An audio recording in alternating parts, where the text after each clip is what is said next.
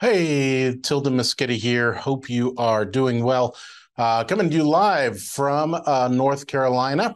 Wanted to welcome you to this webinar. Today, we're going to do a lot of very cool things. We're going to go through underwriting, but we're going to do it in a manner that you probably haven't seen before. Web underwriting itself or financial analysis is probably considered one of the most boring things you could do by many syndicators. I actually find it extremely exciting, and you'll see why. Once we dive deep into the financial analysis picture, and when you look at it from the concept of levers, which is what we're going to talk about, you'll see that there's a lot of possibilities and how you can shape deals into deals that not only work really well, but also work very well for your investors. At the end of the day, what we're trying to do is we're trying to build an investment that investors will invest into, but will still make you the most amount of money. So a lot of times how I approach the financial analysis picture is I start with my FIT, right? The founder investment theory. And I've got videos on that, and I'm sure you've heard me talk about that before. But when you start with the FIT and you get an idea about what your investors are looking for, not only from a financial picture, but also from what sort of deal in general they're looking at it from, what sort of lens. Are they looking at it as a cash flow deal? Are they just needing a long-term thing? What's going to get them excited? Those things. Then you can start to build your investment offering in a way that really dials it in specifically for those investors. So starting in the financial analysis picture, we start with, the typical things that you might see in advertising. So what do my investors expect to see in terms of IRR or expect to see in terms of some sort of multiple or something like that? The problem with that is that we see, and you see this on advertisements all the time on Facebook, is all that syndicators are talking about is those measures.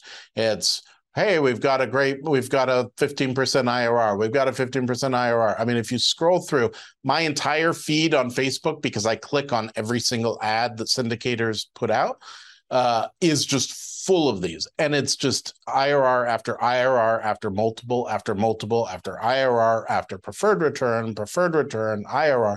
And there's nothing at all interesting, which puts syndicators in the role of just a commodity where you're competing on IRRs, multiples, preferred returns, things like that. And what that does at the end of the day is it puts you in a spot where now you're competing on as a commodity.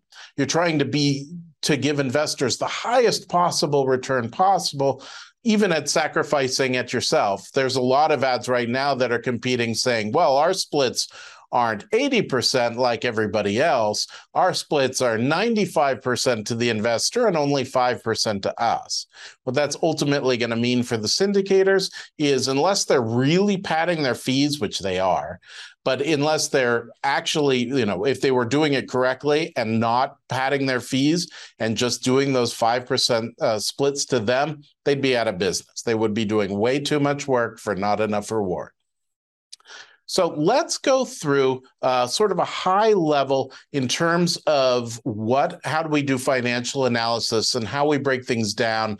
Of course, you can do questions. There's a Q&A in the bottom. Feel free to use that. I'm not going to be checking it too much because I want to go through in detail a lot of these, but certainly towards the end, I'm hoping to have enough time. But there's a lot of information I want to go through. And so let's go ahead and get started with that. So let's open up a whiteboard. If you've seen my webinars before, I love the whiteboard. It gives me a good chance to put everything down in a nice place. So when it comes to financial analysis and when it comes to writing a pro forma, so even your real estate agents, when they're building a pro forma, there's two sets of things that are going on at any given time, right? They're looking at facts and they're looking at assumptions. This is how every analysis starts, with those two items. So what are the facts? We've got simple things like size of the property, And by the way, I'm going to use like an apartment building as a sort of a template here. Most of my clients are syndicating multifamily properties.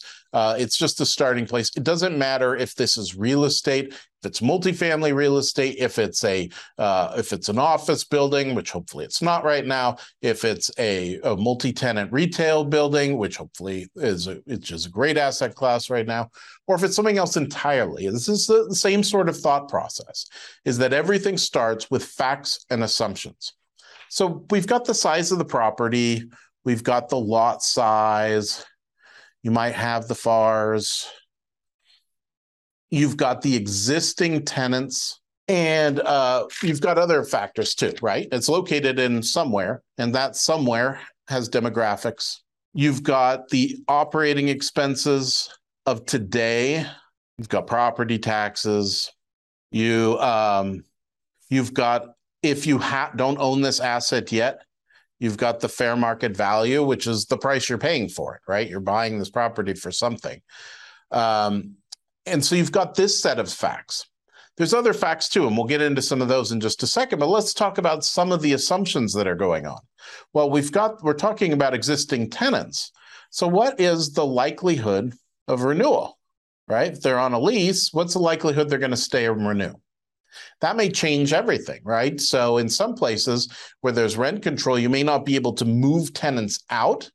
If they're planning, and if they renew, you're not going to be able to increase the value or redo the inside in order to charge them more rent if they're there. You've got, what's the likelihood of default, right? How likely is that set of tenants going to be to just up and leave? Now, if they're on Section 8, the likelihood of default is very, very, very small. But the likelihood of renewal is probably also small, but the rents are being kept down, right? But if you've got a very huge luxury building with all sorts of upgrades already done, the likelihood of default may not be very big, depending on the credit of your tenant, but it could be very high. And so this is all pieces that we're going into your financial analysis. And we'll talk about where those fit in just a minute. We've got the demographics of the city or of the location. Those evolve over time. We talk about urbanization and how the gentrification and things like that as they continue to expand. But what about demographics like the job base?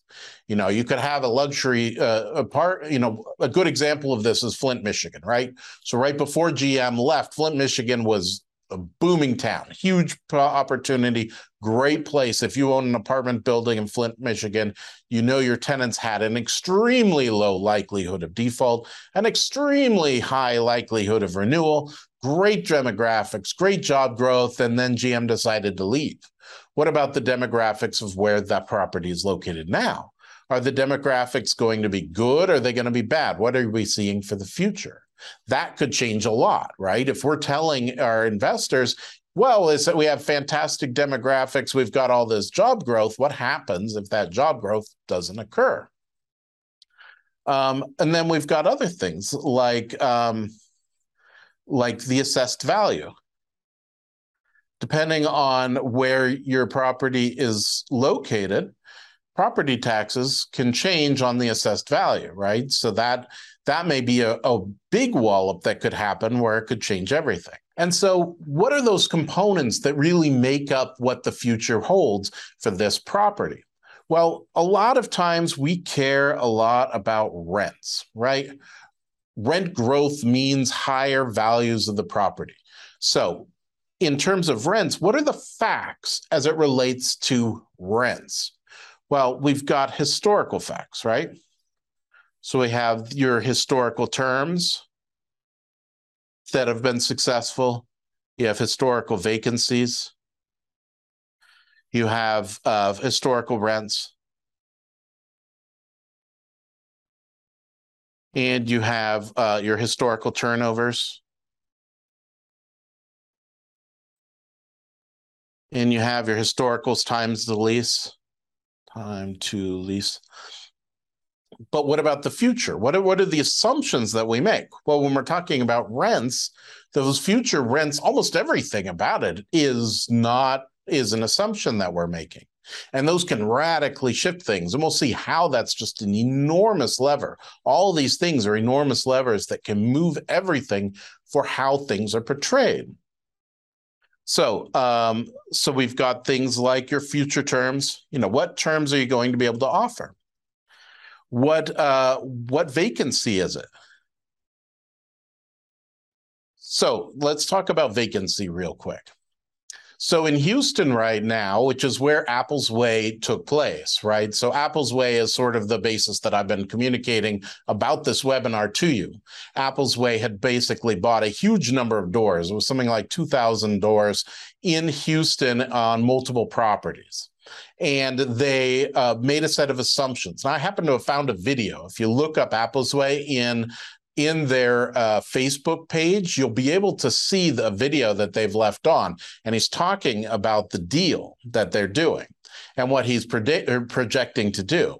And he's saying, well, we've got a tremendous great vacancy rate is one of the anchors that he's been talking about.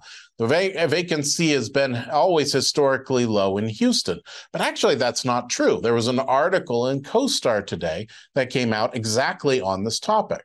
And the article said that vacancy amount in Houston is actually going up, and it's going up pretty dramatically. Now, why is that? Why is Houston's vacancy going up so much?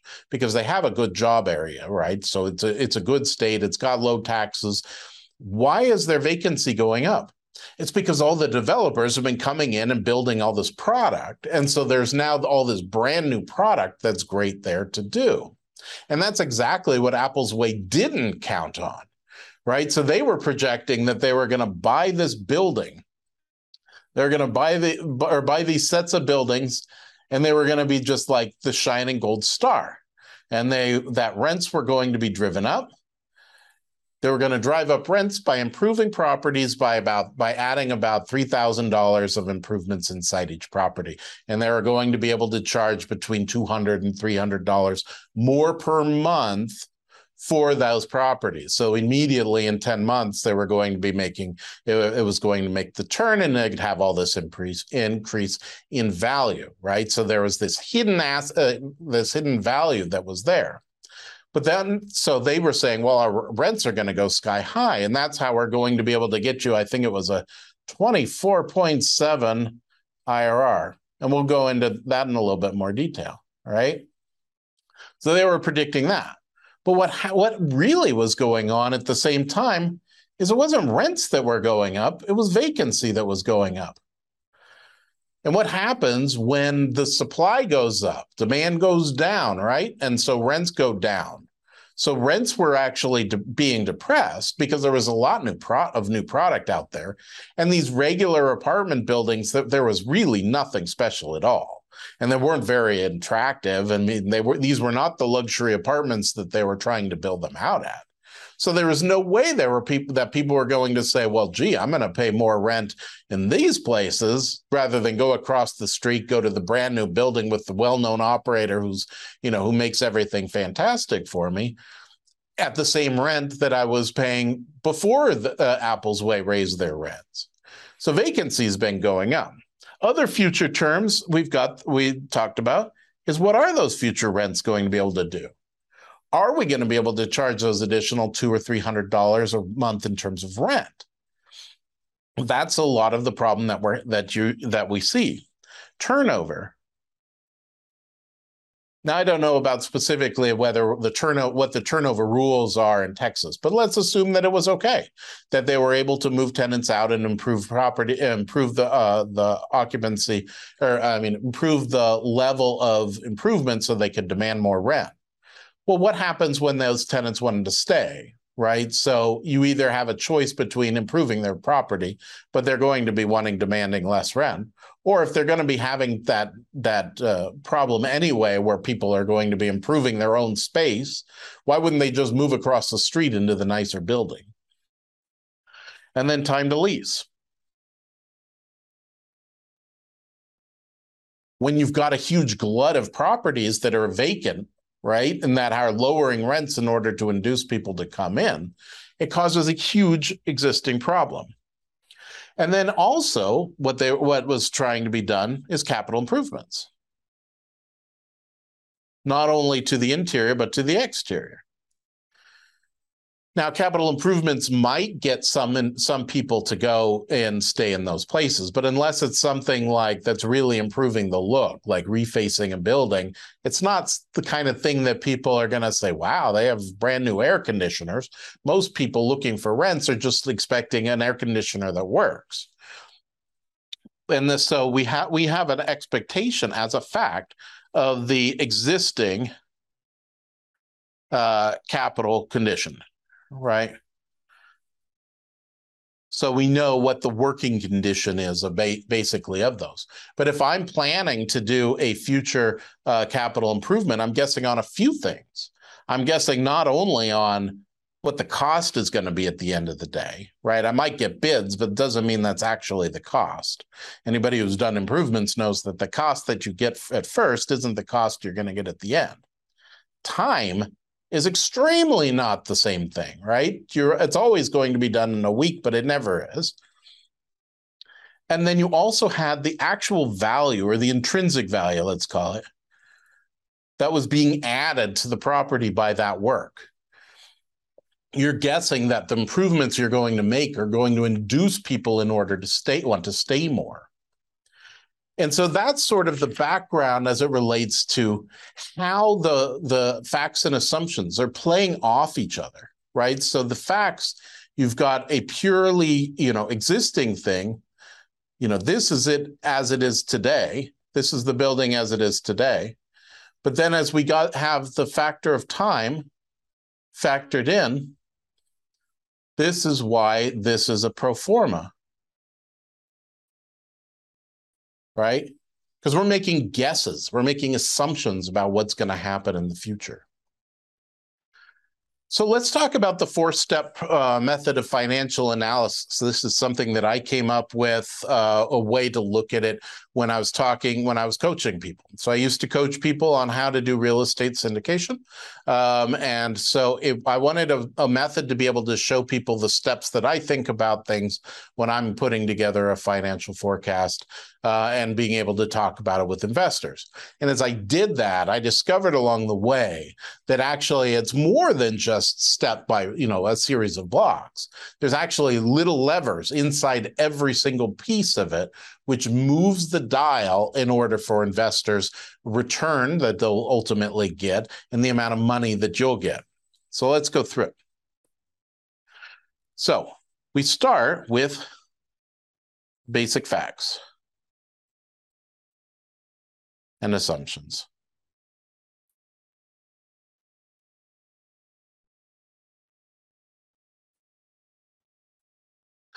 So our inputs here are obviously the facts, those assumptions that we're making, and market data. Right? Those all feed into what our basic facts and assumptions are. We can't even come up with anything until we've got that, until we know what the property is. I mean, it's got to be located somewhere. We need to know the square feet. We need to know those things in order to make to even begin to do a financial analysis. So first, we need to gather up all those.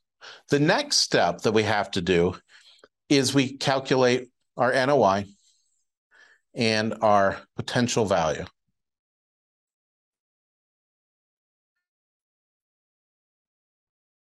So NOI in and of itself is and should be considered to be an objective measure.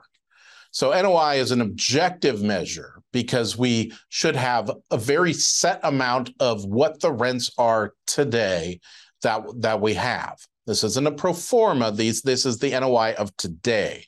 So I know that my rents for last month was X number of dollars. I know that I've got operating expenses every year of X number of dollars. It's very set in stone, right? So I know what those things are. It's my income minus my operating expenses is my net operating income. Those are things that are non-negotiable. They're things that aren't going aren't up for assumption. They're there in every property analysis, which is nice because that makes NOI a very objective measure as it relates to that. And then we can figure out the potential value by using this market data to come up with a capitalization rate and come up with the potential value, right? So if properties in the exact similar condition, in the exact same kind of situation, with the exact same kind of income structures, with our costs in line, all those things, we can kind of work with those together and make it as objective as possible. Now, granted, potential value isn't 100% across the board objective, but it can be pretty darn objective if you're using market data and using it in a very objective manner, if you're looking at it that way. And that's the way appraisers work. I mean, that's how they come up with an objective an objective value of the property. So our inputs here is our rent roll. Our income, maybe it's other income. If it's an apartment building, we've got laundry. Maybe there's some parking that we charge additionally for, things like that. Interestingly enough, this is also one of the levers that Apple's Way fell prey to. They made an assumption that, okay, well, we've got this existing rent roll, right? So we know who these tenants are right now. But they made a bet that, well, and if you can see this in their marketing material. If you go use like Internet Time Machine or something like that, you can see that what they're actually saying is that, well, our rents are actually at, I think it was like 85%, but we're going to say that the property is undervalued because surely we could get this property immediately up to what the market vacancy was at the time, which I think is 92%. And I could be totally off. That's just from memory. So I think so they're saying, okay, there's automatically a 7% bump. Well, there may be other factors, objective factors on why those properties didn't have the kind of tenancy that all the other buildings did, because they were older buildings that were not as attractive and were still charging relatively high rents, is probably one that they should have taken into account. But it wasn't. And they were also saying, and on top of that, we're going to have this other income amount, and we're going to just say immediately we can charge $30 a parking space a month. Well, I don't know the Houston market, but a lot of markets, you can't just automatically charge for parking. It doesn't happen. They're not going to take it. You go to a market like San Francisco or New York, or probably even like downtown Dallas, or probably downtown Houston, and maybe you could charge. But these weren't downtown like luxury apartments where you could just automatically charge that. This was middle income, regular, not very attractive garden style apartments. And then they've got OpEx, their operating expenses. So they said that they were going to they weren't going to be counting their operating expenses really at the same level either, because they were going to be saving water, and that was going to be saving 30% off of that's the example that he used in the video. They're going to be saving 30% off their water bill because they were going to be saving water. Well, even still, that puts in a lot of tenant improvements, or a lot of improvements that need to happen, a lot of capital improvements, even to save some water. And 30% is a pretty high number for a savings on water. But these are the factors that go into, that feed into NOI. So the next piece of it, and the 4 steps, is an analysis of cash flow. And now cash flow, it comes after the point in time of NOI.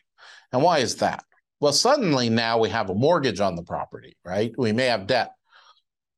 And if there's debt, then suddenly now we also have debt isn't an objective measure, right? Some people can get very, very cheap debt. Some people can get very expensive debt. Some people don't do debt at all. Some people lever it as much as they can. So it's not objective. And so debt plays a huge role in that. There's also other factors that that affect it. And so you'll see that these things start to get more and more assumption-y the higher up chain we go, because we have debt here as an input there. We've also got fees, right? We've got your fees are starting to come into play. As syndicator, you're charging fees. Your money comes from two sources. It comes from fees and it comes from that split of equity, right? So that equity gain is part of it. But what happens before that piece is fees. So the amount that you're being paid as an asset management fee, that comes before the cash flow number. We also have capital improvements, right? They're not a part of NOI, so they're part of cash flow. We also have the amount that's being held back in reserves. Every dollar that's held in reserve is considered cash drag, right? Because you've got this dollar that you've basically is sitting in the bank should you need it, and it's not able to act as a machine and make money for you, right? It's not an invested piece. Suppose you could put it in a CD, but it's not going to be making the same kind of returns. So those are the inputs into cash flow. And then the last step is performance. And now here, this is where in your financial analysis, so this isn't a linear thing of that takes place. I should remark now. So this isn't a piece of this happens, then this happens, then this happens. They sort of go together in that same general direction, but they're taking place at very different levels and very different thought processes, which is why I write it like this, because it kind of gets higher level thinking as you go, rather than into the weeds. Right, our basic facts is about as into the weeds as we can get, because that's the piece right there. The square footage is 10,968 square feet. That's it, right? It's not changing at all. But when we get to cash flow, it's like, well, we might take debt, we might not. Or I might charge a 1% asset management fee, and I might charge a 1.5% asset management fee. So it becomes a lot more loose, and it becomes a lot more like we're manipulating those levers in order to see where we can drive value. So what happens up here as our inputs, we've got our purchase price, and we've got our sale price, our estimated sale price. We've got prefs, if that's how you're doing it. We're going to assume that you are, just because it's easier to talk about it in this context here. These are all inputs into performance. So here, this is the big picture as it relates to, what that overall piece looks like, right? So we've got a set of facts that feeds into the calculating NOI, which feeds into the calculating of cash flow, which feeds into the calculating of performance. So let me go just quickly back through. I was writing down the sizes of the property, the facts, things like that. And then this shows that plan. So we go from that basic facts and assumptions here. We go up to the net NOI and potential value here, cash flow here, performance here. The fact that the whiteboard wasn't sharing isn't a crisis. So we've got this. But I'm assuming you see it now. There we go. Okay, perfect. Good. I'm glad you see it. So let's keep going. So now there's different, as I was saying before, there's different levers on how we can change all this. And we're going to talk about this in terms of not only in terms of what you can do in order to shape your things and how you can talk to your investors and things like that, but also want to backstop it with things like that some of the gurus are doing when they put together a syndication, or some of the things certainly that Apple's way did. So we'll go through that. Let me open up. There we go. Okay. So what are our levers in NOI, right? So we've got and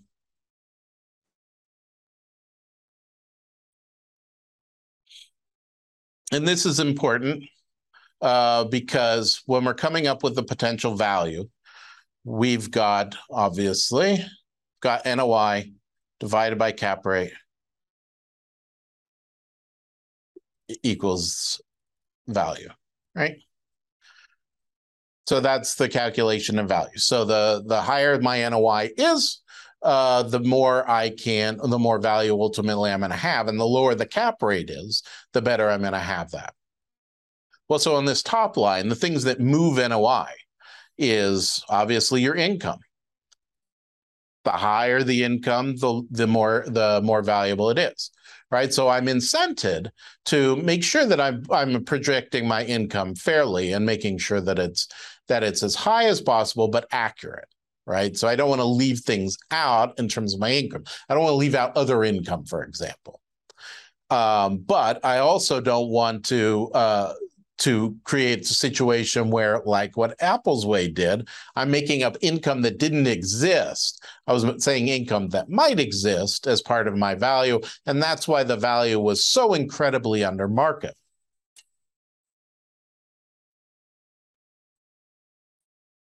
So income minus expenses, right? My expenses are another piece of it. So as my expenses are down, so is my the value of my as my expenses are down, so also is my total NOI going up, right? The higher I can make that number. I also have to figure in other things. If I'm going to mark things to market, then I also need to take into consideration my vacancy. And is that a stable number, right? If I'm saying my vacancy is 85%, can I say that that is the vacancy that it is today? Now, is it fair to say that, well, we know that it can go to 95%? Well, certainly if you had a tenant already signed a lease, you probably would, right? And you'd probably use that as a big factor. And then you've got the other one that, as it relates to your fees, is property management. Property management fees are available for you to take if you decide to do the property management, and a lot of our syndicators do, right? A lot of syndicators are property management companies that decide to syndicate, and basically what they're doing is they're building out more business for themselves because they're going to be the property management company. Totally legit. They should do it. They're doing great. That's a great idea. But it's also a lever, right? Because how much are we charging for property management? Occasionally, when I'm talking to syndicators and we're talking about what the property management will be, I hear things like, "Well, it's a triple net property, but we're going to charge 8% on property management." I mean, 8% is not the property management fee of a triple net. It should be on a single tenant triple net, it should be like 2, if that. And on a retail building, maybe 4, 4.5, maybe as much as 5 if there's complex things going on. And this is not in a mall context. I'm talking about smaller triple nets. So then the other thing that's driving up value is your cap rate. And this is obviously a little bit more assumptioning, right? So I'm looking at, okay, well, what are the other properties in there? One of my mentors, many years ago, what he told me to do is you have to walk every comp, right? So you have to get out, you have to get out of your car, you first have to drive to them, and then walk every single comp and get a feel for them. And it does. It makes a huge difference. And when you lay it out and you start looking at all the comps in comparison to yours and build a matrix, then you start seeing, oh, okay, this is how my property really sits. And this is why that building is much better in this respect, but maybe it's not as good in this respect. And that's how cap rate kind of changes. Again, it's exactly the same thing that an appraiser does in order to come up with what cap rate to use in order to come up with value when they're using the income approach. So those are the levers as it relates to NOI, right? As it relates to cash flow, now we've got NOI itself is a lever, right? Cash flow levers. NOI is a lever, right? Because the higher the NOI that we're using, the more cash flow we have at the end of the day. Debt and how that's going to function is a major lever, right? If I have an interest-only loan, that's going to automatically give me more cash flow than one at the exact same interest rate as a one that's paying off the principal. I may have some other things happen because the interest only period may only be for a short period, but it's going to change that cash picture. It's going to change the tax picture of how it happens and how things get passed on to onto my investors. Right? If I'm taking the value of and paying down my principal, well, that principal payment amount isn't going to be tax deductible by my investors in their taxes. The CapEx that I plan on doing. And then here's the big one, fees. We've got your asset management fees. Right? So I have a huge range of clients who have all sorts of different asset management fees, and all of them are legit. We go through them all. We make sure that they're in line. And when they choose a higher number, they know what they're doing. They're choosing a higher number because it's well supported. Like if I was doing a development piece, I would choose a higher asset management piece myself because it's going to take more work. It's going to take more communication about that asset piece itself. On top of that, in speaking of development, we have construction fees. Right? Your construction fees can be, as high as 10% of soft and hard costs, sometimes even more. And that's not counting the developer fees themselves. The amount that we hold back in reserves. If I don't hold anything back in reserves, I buy the property for $1 million and I decide we're going to have zero reserves. Well, that's going to be a very different cash picture than me saying, well, I'm also going to hold 20% back in reserve in the cash flow in order to put them into reserves. That's just it'll obviously have a 20% effect on what the cash flow looks like. And then cash flow is a forward-looking thing. Where do I see growth happening? Do I see that happening, and how's that going to play out? When it comes to a syndication, we've got distributions. Now, this also plays into play in terms of performance. We'll talk about that in a minute. But distributions make a huge difference when it relates to cash flow. Because if I make a distribution, if I'm making monthly distributions, right, and these are my months, and then per unit, I decide to distribute in month 1, I decide to distribute $2. In month 2, I decide to distribute $1. Month 3, I decide to distribute $3. And then month 4, again, I decide to distribute $2. And it's going to make a different cash flow situation. That's certainly going to make a different impression on my investors than if I just did really the exact same amount of $2 every single month. But if growth has a play in this as well, because if I make this decision that, well, here in month 1 where I'm making a $2 distribution, I'm banking on that I'm not going to have another period in month 3 and month 4 where suddenly I'm only going to be able to distribute $1 again. So it has a long-term effect on how cash flow works. And then, of course, your performance measures. And this is ultimately what your investors see. So this has your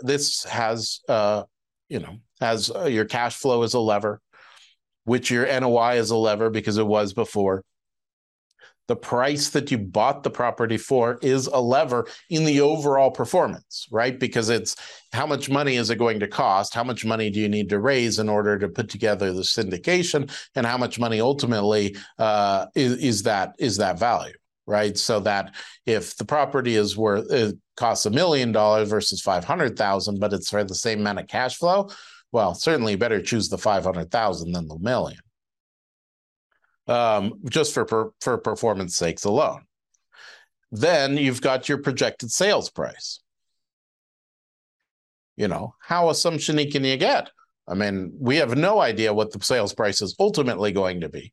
We make guesses based on our assumptions, and if you make your assumptions fairly clear early on that this is what it's going to look like, then you can start to build these levers. If your levers are all in line with pretty much normal, you can come up with a reasonable sales price.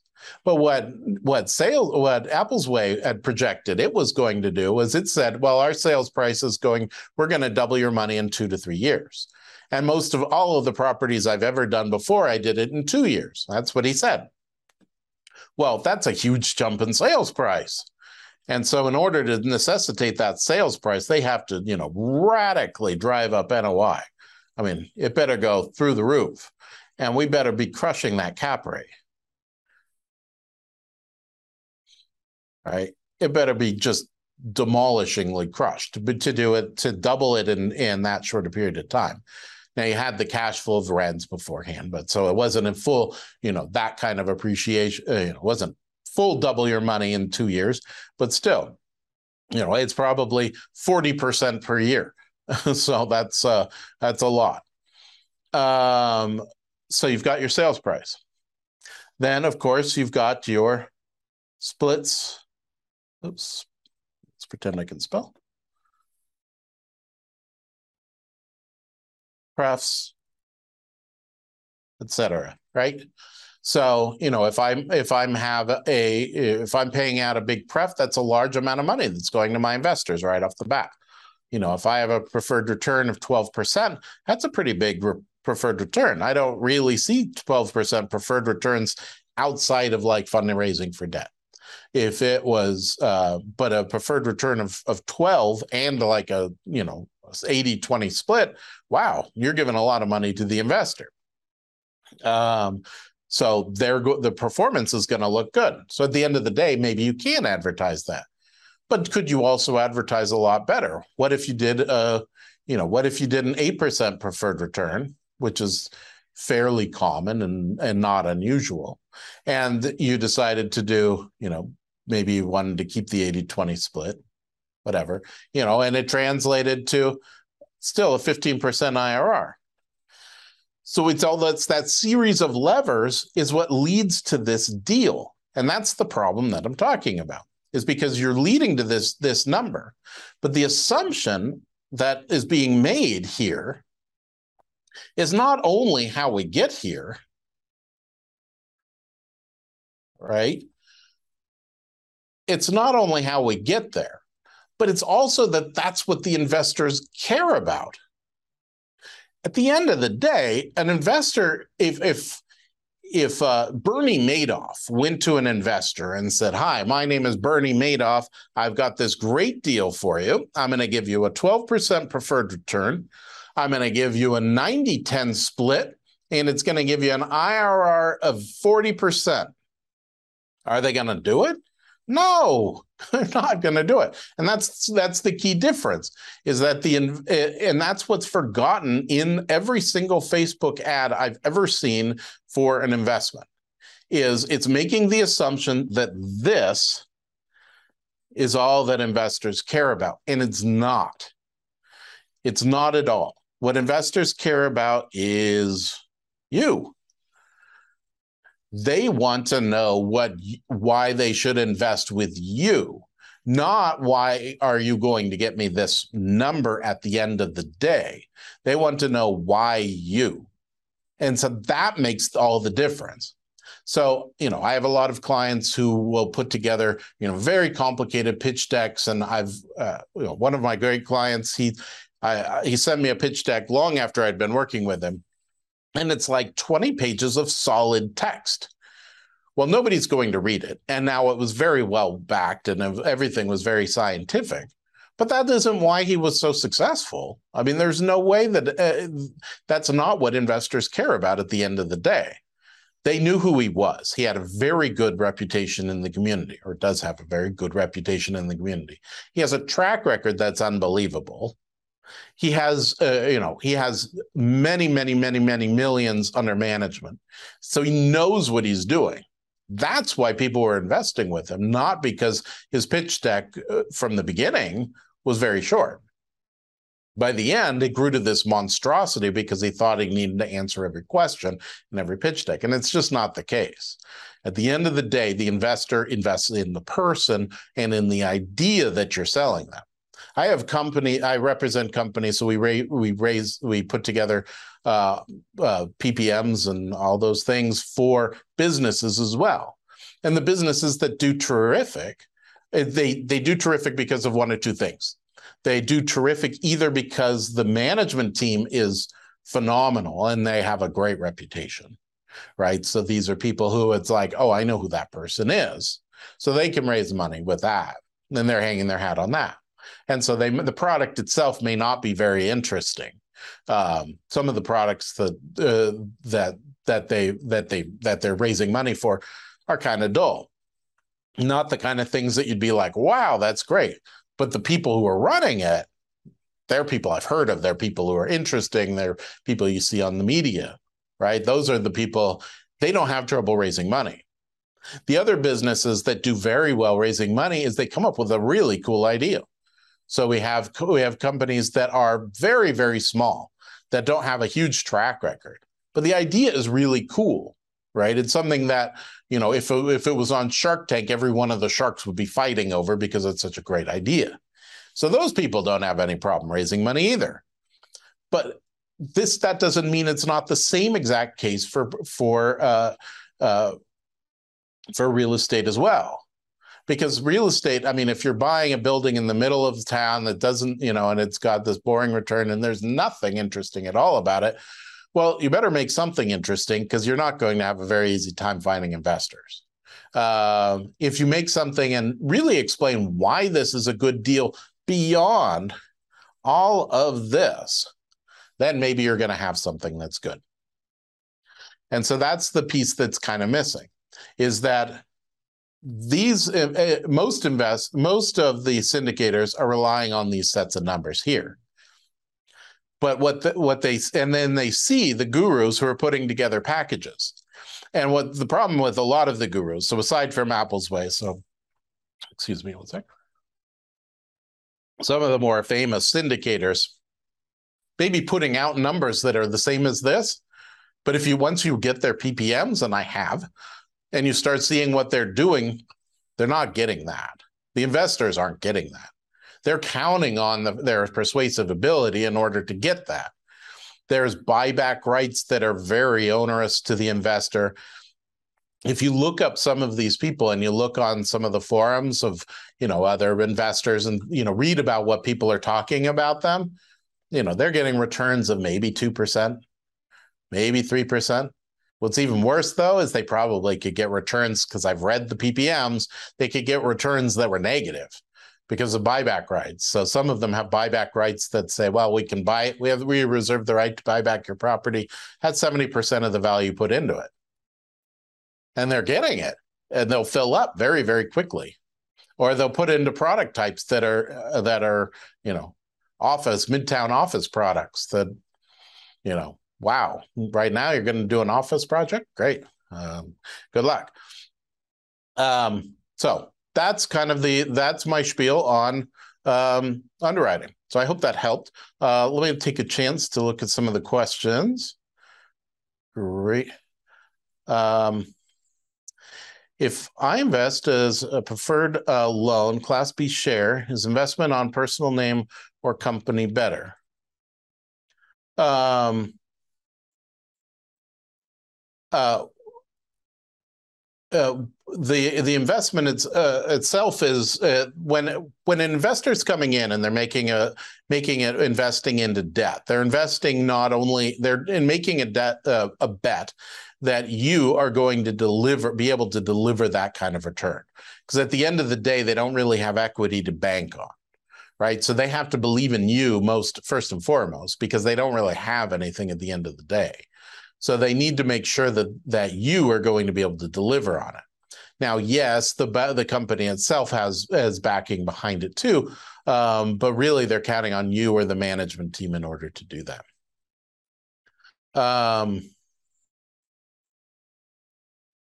The legal structure for investing in properties in different states is exactly the same. So our legal structure is always, we're dealing with the federal system.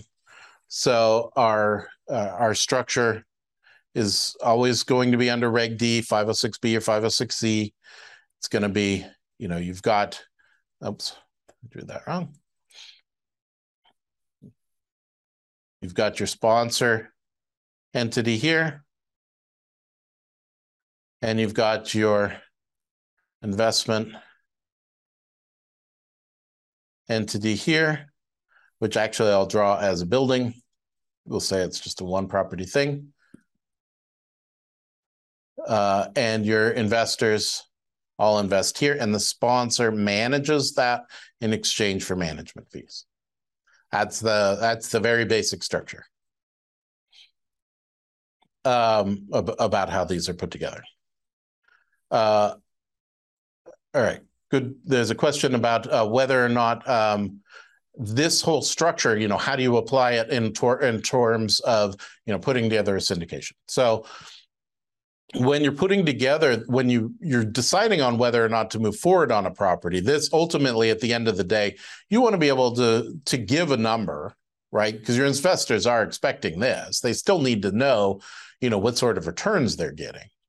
But then to use these other measures here, it's ultimately, how do I move those levers? And this is how I start every single time. So if you were next to me when I was doing an analysis for the next project I'm working on, you would see basically I've got a series of options available to me and in my spreadsheet. And then I'm building out, first I build out a cash flow statement of just complete cash flow. Like, I bought this cash. Ultimately, I want to get to NOI, and I want to look at what the basic facts and assumptions are.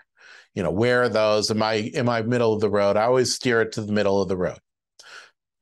So that's where I start. And then if I just put together a simple structure, what kind of returns am I talking about? So if I come up with, okay, at the end of the day, with just all cash, I'm getting a preferred return. I'm getting a return of maybe 15% IRR with 8% pref and a 70-30 split to my investors with no debt.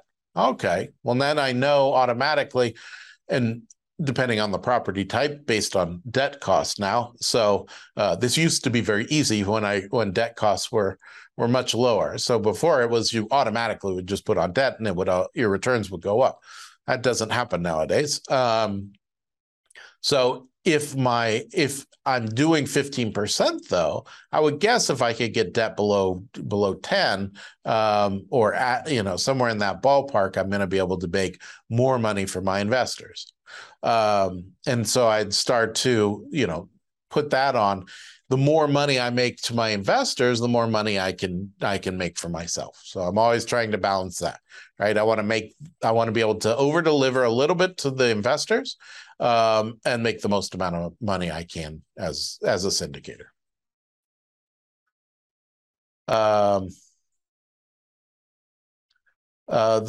Another question: the sponsor has an ownership interest in both entities, correct? Yes, yeah, absolutely. Or many times. It doesn't have to be that way. So a lot of times, so this is you here as the person. So this entity here, this sponsorship entity that exists, its whole purpose is in order to protect you from investors, ultimately, or from the deal going south and getting sued. So it's an asset protection vehicle. It's also easier in order to manage the investment, but the main purpose really is that protection. Now, most of the time, if you wanted to invest as well, I would put you all the way here as an LP personally investing into that investment entity. And that would be the way we'd do it. Great. Looks like right on time. Are there any other questions? I got time for one more, probably. I know it's a lot to digest, and I talk fast. So I will be making this recording live available. But what I mostly wanted to do was be able to share with you sort of how I think about underwriting, because we're entering into a whole new phase of economics, in this country, right? We've got higher interest rates. So the old days of very low interest rates are gone. We've got majorly shifting dynamics, not only in economics. I mean, we have, some areas of the country are growing rapidly, other areas are not growing at all. Other places are leaving, traditional good places, but there are people leaving. So there's major shifts that are happening, not only in that sector, but also in terms of what the general interest is, right? So no longer is it going to be, office used to be a terrific, office is a great example, because I've done few office projects. Office was wonderful. It was great. It was stable. It was easy. It's a great product type. But now office I wouldn't touch at all unless I had a great alternative exit. If I had an opportunity to buy an office building at a huge discount and I knew I could turn that into a profitable conversion into multifamily, something like that, I'd do it. But the estimate right now that we're seeing, from the industry people who make those sort of estimates is probably at most 20% of those could be converted into multifamily. So and I don't know that world enough to be able to tell which is going to be 20% and which is going to be 80%.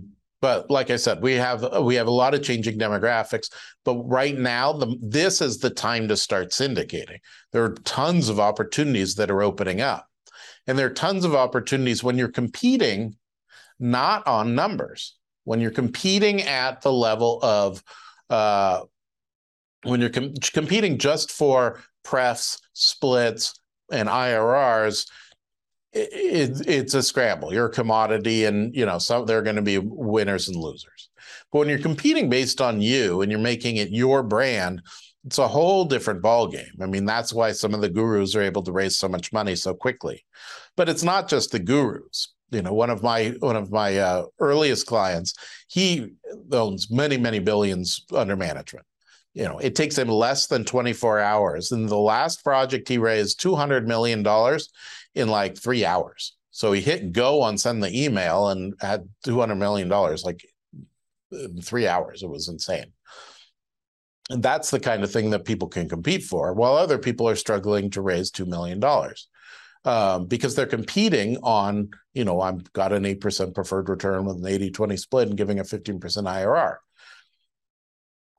That's not how you ultimately be successful at competing. Now, if you've already got that network, that's great, because that's automatically giving you the leg up and people investing in you. So thanks for taking the time to meet with me today. Again, I'm Tilda Moschetti Syndication Law Group. You know that by now. And if you're looking to start your syndication, we're a law firm that does more than just help put together. We don't just put together a private placement memorandum and all those documents for you, but we're also here to, I want you to be successful. I want to help you reach your goals and be, think long-term and really grow that company into something big. And if I can be a part of that and helping you grow that, not with equity, but helping you grow that by, offering a little something in terms of advice or something like that, that would be great. That'll make me sleep even better at night. So thanks again for taking the time, and I hope you enjoyed this webinar.